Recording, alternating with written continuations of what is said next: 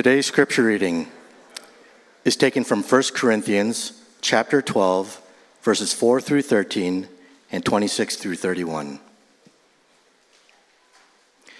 Now, there are different gifts, but the same Spirit. There are different ministries, but the same Lord. And there are different activities, but the same God works all of them in each person. A manifestation of the Spirit is given to each person for the common good. To one is given a message of wisdom through the Spirit. To another, a message of knowledge by the same Spirit. To another, faith by the same Spirit. To another, gifts of healing by the one Spirit. To another, the performing of miracles. To another, prophecy. To another, distinguishing between spirits. To another, different kinds of tongues. To another, interpretation of tongues. One and the same Spirit is active in all these, distributing to each person as he wills. For just as the body is one and has many parts, and all the parts of that body, though many, are one body, so also is Christ. For we were all baptized by one Spirit into one body, whether Jews or Greeks, whether slaves or free, and we were all given one Spirit to drink. So, if one member suffers, all the members suffer with it. If one member is honored, all the members rejoice with it. Now you are the body of Christ, and individual members of it, and God has appointed these in the church. First, apostles, second, prophets, third, teachers, next, miracles, then gifts of healing, helping, leading, various kinds of tongues. Are all apostles? Are all prophets? Are all teachers? Do all do miracles? Do all have gifts of healing? Do all speak in tongues? Do all interpret? But desire the greater gifts, and I will show you an even better way. The word of the Lord.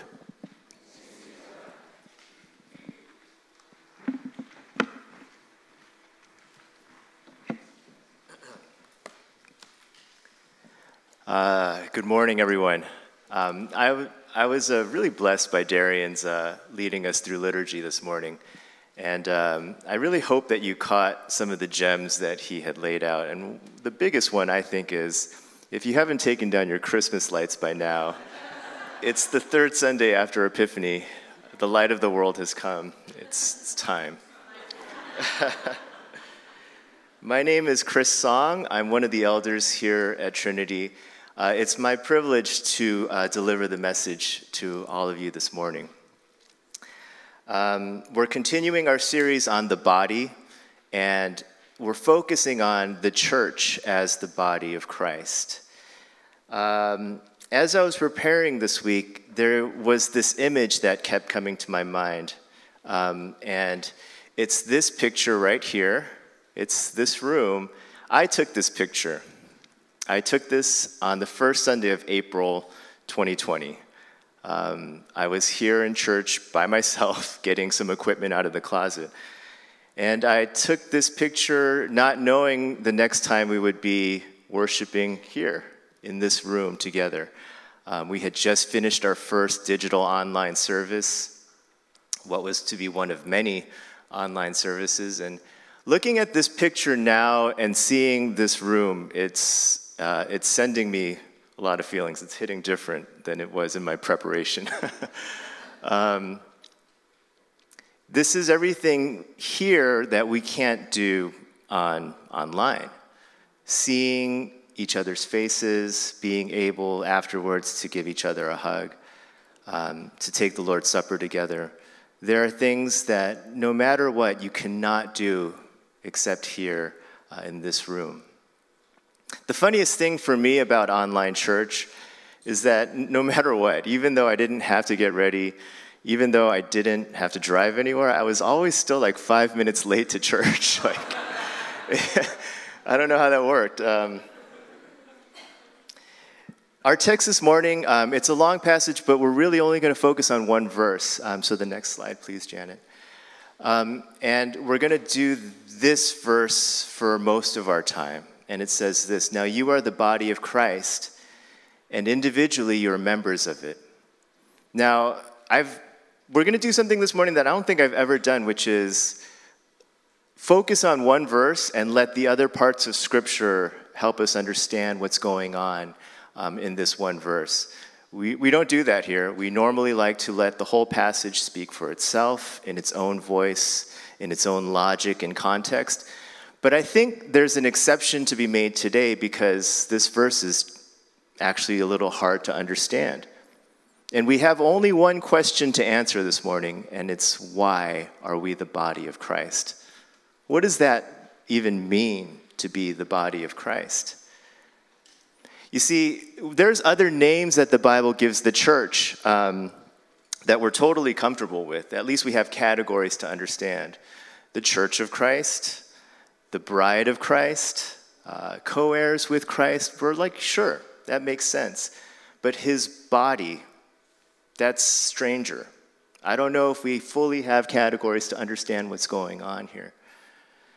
Now, sometimes when we use this imagery, we change it. We say that we are his hands and his feet. But that's not what the Bible calls us. The Bible actually never says that we as the church are his hands and feet. It says that we are his body. And other people will say, no, what this really means is a metaphor. We're like the body of Christ. And even in our chapter, the body is a metaphor. The eye is not the hand is not the foot. Many members of the body, they serve the church as one. But in our verse, notice, it's not saying you are like the body of Christ or you are analogous to the body of Christ. Our passage this morning is saying something about our identity. You are the body of Christ. And it's important to understand what he means by that. This is one of three main identity statements that the Apostle Paul gives us in the letter of 1 Corinthians. And it's worth looking at each of them. The next slide, please. So Paul gives us three main identity statements where throughout the letter he pauses and says, this is what you are as Christians. The first one is this: you are the temple of God, 1 Corinthians 3. 3 chapters later in 1 Corinthians 6, it says that you are the temple of the Holy Spirit. And then in 1 Corinthians 12, it's our verse this morning, it says that you are the body of Christ. First of all, I love this because it's Trinitarian. The three statements happen to be Trinitarian. I don't think that's an accident. You're the temple of God, you're the temple of the Holy Spirit, you're the body of Christ. But even more crucial, and you need all three to be able to be in relationship with him, to be able to worship him. You need all three persons of the Trinity. That is the name of our church, after all. We should be talking about these things. But more crucially, these three statements are very closely related. And my point this morning is that these three statements are three ways of saying the same thing. Being the body of Christ has everything to do with being the temple of God. Has everything to do with being the temple of the Holy Spirit. These three things are connected, and if you can understand that, you'll be able to catch where we're going this morning. So let's just take this step by step. I'll try and go as slowly as possible. The next slide, please. Our first heading this morning, if you're following along, is that the body of Christ is the true temple. The true temple is Christ himself bodily. You see, God's relationship with his people has always required a temple. Always. Even from the very beginning, the Garden of Eden is portrayed in Scripture as a temple. God is not like you and me. You know, for us to be in relationship, it's easy.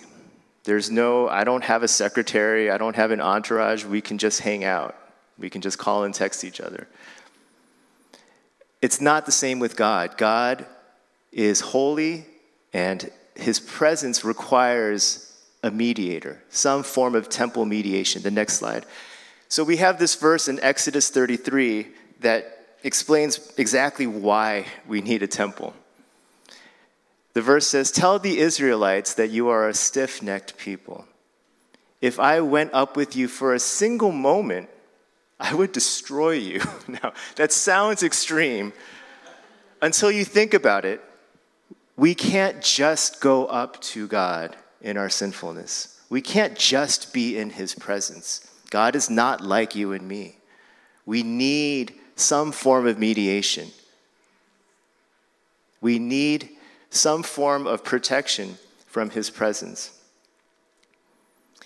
And in the past, that mediation has been the form of a sacred location, whether it's been in the altar at Bethel, whether it's been Mount Sinai, where God gave the Ten Commandments, whether it was Solomon's temple in Mount Zion. There were these levels of protection and mediation so that God and his people would be in relationship with each other. Of course, at Christmas, the very first Christmas, everything changed. The next slide. Christmas wasn't that long ago. It feels like a very long time ago in my mind now. But when we celebrate Christmas, we celebrate the incarnation. The Word was God, and the Word became flesh. And the Word made his dwelling among us.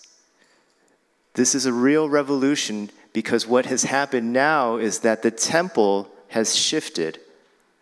That mediating temple that used to be about a place has shifted from a place to a person. The temple is no longer a building. The temple is now located in the person of Jesus Christ. The Word became flesh and made his dwelling among us. That word dwelling comes from the word skene, which is the Bible's word for tabernacle. God's tabernacle presence has appeared to us in person, in the person of Jesus. And Jesus has become the temple. Next slide. So in John 2, Jesus says this even more clearly. He says, "Destroy this temple, and in 3 days I will raise it up." And the Jews then said, "This temple has been under construction for 46 years, and you will raise it up in 3 days?" But Jesus was speaking about the temple of his body. There's that crucial word. The temple of God is now the body of Christ. The temple that used to be a person is now, the temple that used to be a building is now a person. The true temple is Jesus himself, the temple of his body. So that's our first heading, and it's important for us to understand that. The temple is now a person. The temple is Christ himself in the body. Our second heading is that we are in Christ. In Christ in quotes. There's another slide after that, which is prettier. We use these two words, in Christ, a lot. It's used in the Bible a lot. It actually occurs more than 150 times in the New Testament. It is one of the Bible's most basic ways of explaining our relationship with God. We are in Christ. When we write each other as Christians, we use these two words often to close our emails or our letters. We're in Christ. But what does this actually mean? We're not in him physically, we know that, but so then metaphorically, what is the meaning of this? How does the metaphor actually work? And it's really important that we understand this morning. The best way to understand the two words in Christ is to understand that this is the Bible's way of talking about the new temple. Being in Christ means that we are in the temple that is Christ. We are mediated by Christ's relationship. You see, we don't worship in Solomon's temple anymore. We don't take pilgrimages to Jerusalem as Christians. We don't face east when we pray. Is this east? East.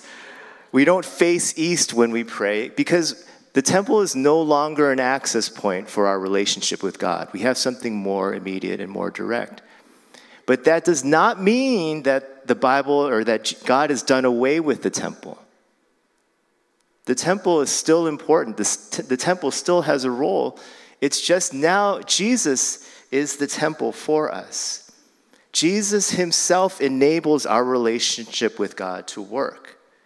Jesus is the great high priest that mediates and intercedes before God for us. He is the sacrifice for our sins, the Lamb of God that takes away the sin of the world. He is the temple mediating for us. And the earliest Christians, they didn't see this coming. When Jesus comes on the scene, this was a shock to everyone, that God would become a person, that God would take on flesh and take a body, and that this body would be the temple. This was brand new information. This was shocking. This was something that Christians in this time didn't know how to describe. What language are we going to use to explain what's going on here? And the language that they settled on are these two words: in Christ. That's fine. This is good. No, that's good.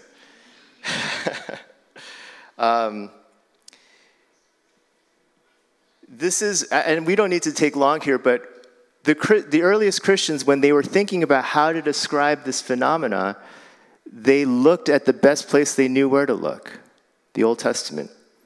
And they were most interested in, well, where are the places where God's glory comes up close to his people?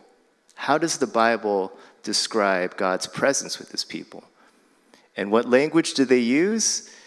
It says in Exodus, when it first talks about the instructions for the sanctuary, it says, have them build a sanctuary for me so that I may dwell among them. Now, don't be scared of the Greek. It's two words, en humin. We have Greek professors here in the room.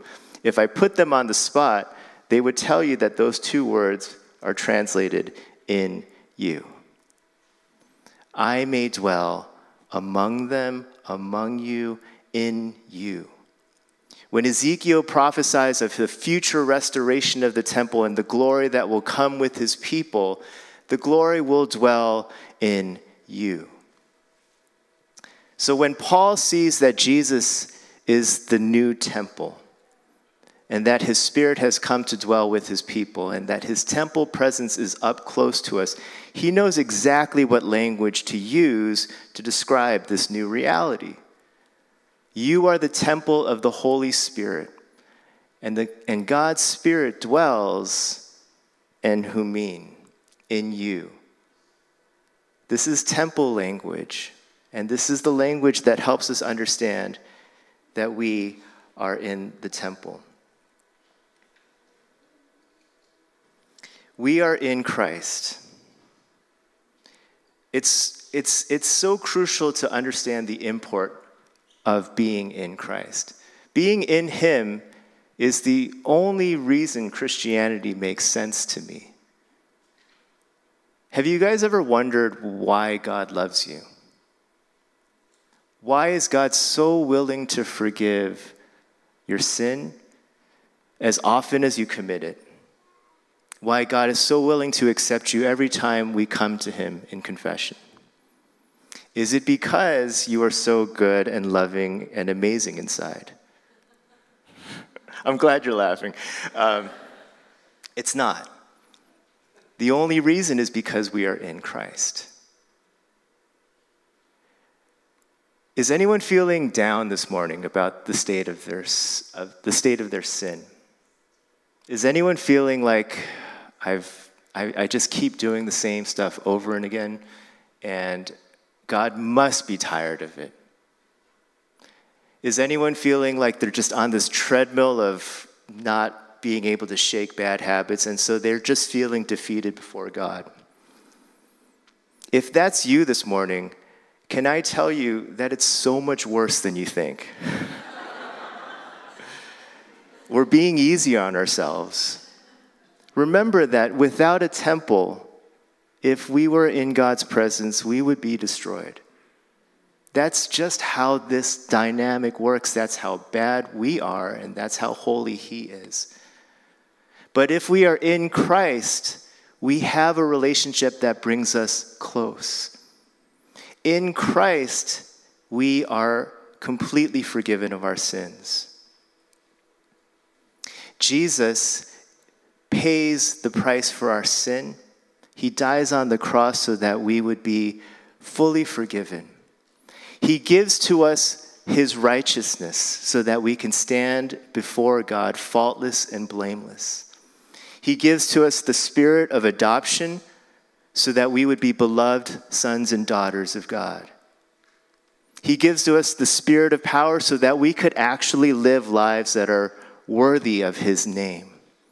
From beginning to end, Jesus does it all. This my song through endless ages, Jesus led me all the way. This is why we sing, Trinity. This is why we do everything that we do to the glory of his name, because he has done it all for us. And we are in him. That's the basis of our relationship. We have been blessed way more than we deserve. And it's because Jesus has done it all for us. I will live for him. Along with all of us who are in this room that have been gripped by grace, we will live for him, and we will have the confidence of being his beloved children only because we're in him. We're in the protection of his mediation. We are in Christ. So let's put this all together. We are the body of Christ. The next slide, thanks. And we have to just think about it very logically. I am a betting person. I was about to say I'm not a betting person. I am a betting person. I bet $5 to friends all the time. If I were a betting person, and I am, I would have bet that the earliest Christians had a lot of trouble with this language.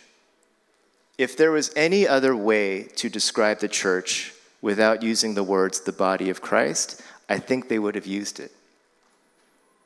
But they used this language because there was no other way to describe this reality. Why are we the body of Christ? Because Jesus himself is the temple. Not a building, not a mountain. Jesus himself in the body is the temple. And if we're to be in a relationship with him, we have to be found in him. We have to be accepted in the temple. And if we are in the temple, what else can we be called if not the body of Christ? What do we do with this? How do we make this applicable? How do we make this practical for us? And so let's close with some very, very practical applications. And the first one is this. It's just simply to understand what communion is when we take it together. Communion is nothing less than a joining of the body of Christ through the Spirit. We commune with the body, and we affirm in that space, in that meal, that we are the body of Christ. I really wish we had a communion table here. It would make the point a lot more cleaner. Let's go to the next slide. It comes to us in 1 Corinthians 10.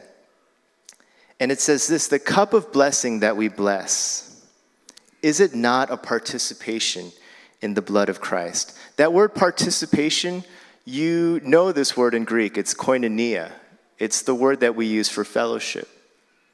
Is not the cup that we drink, is it not a koinonia, a fellowship, a participation in the blood of Christ? Is not the bread that we break, is it not a koinonia, a fellowship, a participation in the body of Christ? Because there is one bread, we who are many are one body, for we all partake of the one bread. This is sacramental language that tells us that we are most the body of Christ when we are at the Lord's table. And we affirm together that we are joined to him. And through the Spirit, we physically and actually receive God's grace. Not because the table is magic, but because Jesus is real. And because his presence is with us. And through this gift, we are joined to the Lord, and we affirm that we are the temple of God, the body of Christ. And that is who we are. We are most ourselves at this table. For in the meal, that's where we are reminded of who we really are, the body of Christ. Now, that's very sacred stuff. It's honestly an embarrassing honor that we would be identified with something so holy as the temple of God, so holy as the body of Christ himself. You are the body of Christ. You. Me. Like, I'm so unworthy of that. I'm gross. Like, I eat my kids' half-eaten tacos over the sink, like, really fast. Like, that's not body of Christ type stuff. And yet, God bestows on us such an embarrassingly high honor. Now, this sounds very serious. If you know me well, you know that I don't like to be that serious. Let's be clear. Individually, you are not the body of Christ. You are not the temple of God individually. And you don't want to be. We've got to live our lives, and that's not how you want to go about thinking about yourself. When you guys go home, if you're like me, I'm going to go home and get into sweatpants and eat something very unhealthy and watch the Chiefs-Bills playoff game and be perfectly fine with it. Go Chiefs. I'm a Bears fan, but I'm also Team Taylor, so that's. Let's be clear. We are only the body of Christ together. Only the body of Christ. We're only the temple of God in our gathering. And it's important to understand that. But second of all, and this is also extremely important to understand, that the temple in Jesus is different. Jesus changes how his people worship him. This is not the Exodus 33, I will destroy you type of presence. Because in Jesus, the temple is now a family. If you're writing notes, you can write this down because it's important. And it's this: because Jesus is now the temple is also a family. Because Jesus is now the temple is also a family. The sacred temple, with all of its ritual, all of its holiness, is also a loving home where people are brought in close.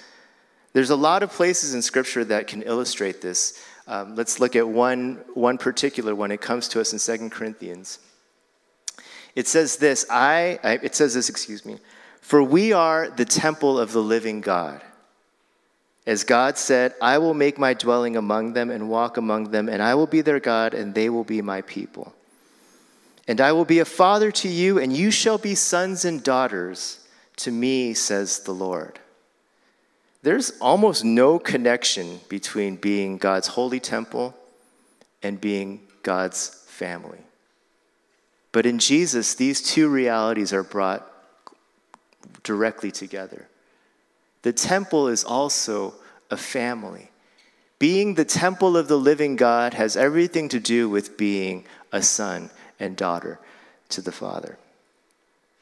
Now, I thought a lot about how to illustrate this because it's kind of a difficult thing. We don't see a lot of examples in everyday life that draw this out. But I have two images, and here's the first one that I think kind of draws this out. It's a little small, sorry. That's President John F. Kennedy, and he's surrounded by presumably his cabinet, important people running the business of the country. And here's the point. This is the Oval Office. You and I can't just walk into that room. Like, I can't go into that huddle right now and say, what are we talking about, guys? Get me up to speed. Well, you can't do that. There's maximum security, and in that space, in the White House, in the Oval Office, underneath the Resolute desk, is JFK Jr. playing trucks. You see that? I love that. I think that is a picture of us in the presence of God. The holy temple is also a family. This sacred space that we are in right now, we get to still be his temple in sweatpants, in jeans, in something that's familiar and intimate and close, because the temple is also a family in Jesus. There's one more image that I have. This is Mulan. Mulan's my favorite Disney protagonist, by the way. I could speak for another 10 minutes about this, but I won't. And so here she is with the sword of Shan Yu saving China and giving the emperor a hug. Now you have to understand that in that time, in that culture, the emperor was venerated. You couldn't just so much as raise your eyes and look at the emperor. And here's Mulan giving him a hug, a big hug. And everybody's asking, can she do that? And we can do that. If you guys can understand this, that God is most holy, angels surround him, and the Lord of the universe is also the Father who loves you, then you can understand a little bit of what it means to live in both of these realities. The temple is also a family, and we've been brought close. I hope that some of the scandal of this comes out, because this is supposed to be a little scandalous, a little outrageous. And if it's not, I'm not doing this right. I'm not presenting the gospel correctly. How can we possibly be the temple of God? How can we possibly be associated with the body of Christ? Us.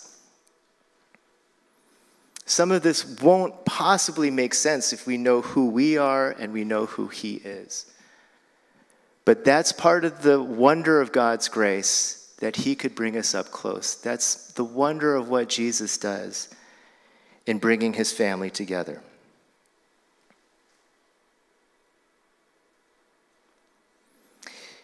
If we want a practical application for this, it's simply don't stop gathering on Sunday mornings. On your own, you're just you. But together, we are the body of Christ. On your own, your faith, as important as your individual faith is, you are still simply an individual, but together we are the temple of the living God. This is where we are reminded of who we really are in him. This is where we can affirm that we are joined and united to the Lord. And so let this be the centering place of your identity. Let the Sunday that you receive grace from, let that be the point from which you go out and you order the rest of your days. You receive grace here, you recognize the honor of being the temple of God, and then you go out and you live lives that are worthy of the name. There's high school graduating seniors in this room.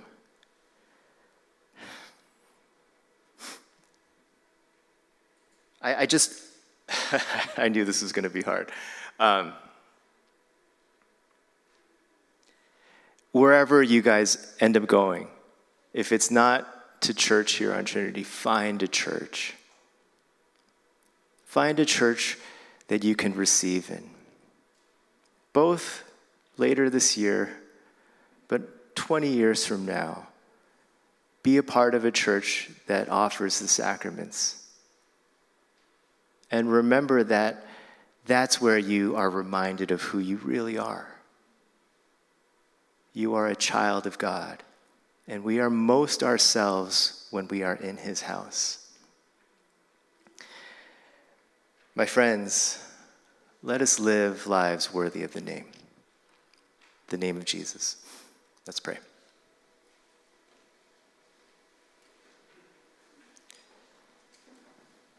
Father in heaven, we recognize that we do not deserve this honor. We recognize that we are unworthy of the honor of being so closely identified with the presence of Jesus, with the temple of the living God. Give us grace to understand, and give us the strength to live lives that honor you. We ask this with the irrational confidence of people who are in Christ. And it is in his name that we now pray.